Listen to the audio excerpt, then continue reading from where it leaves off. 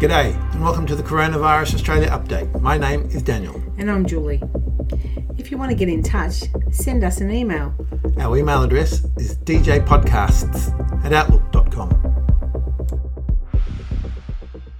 It's Monday the 20th of April 2020. Around the states, we have the ACT had one new case, bringing their total to 104. New South Wales increased by 27 to 2,963.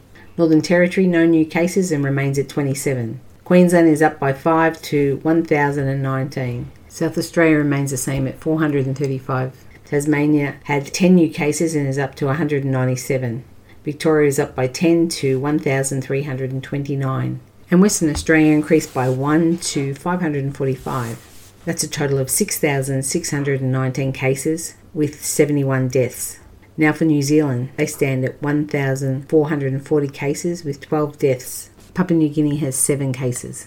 Now for the global figures, 2,421,603 cases, 165,903 deaths, 635,761 people have recovered.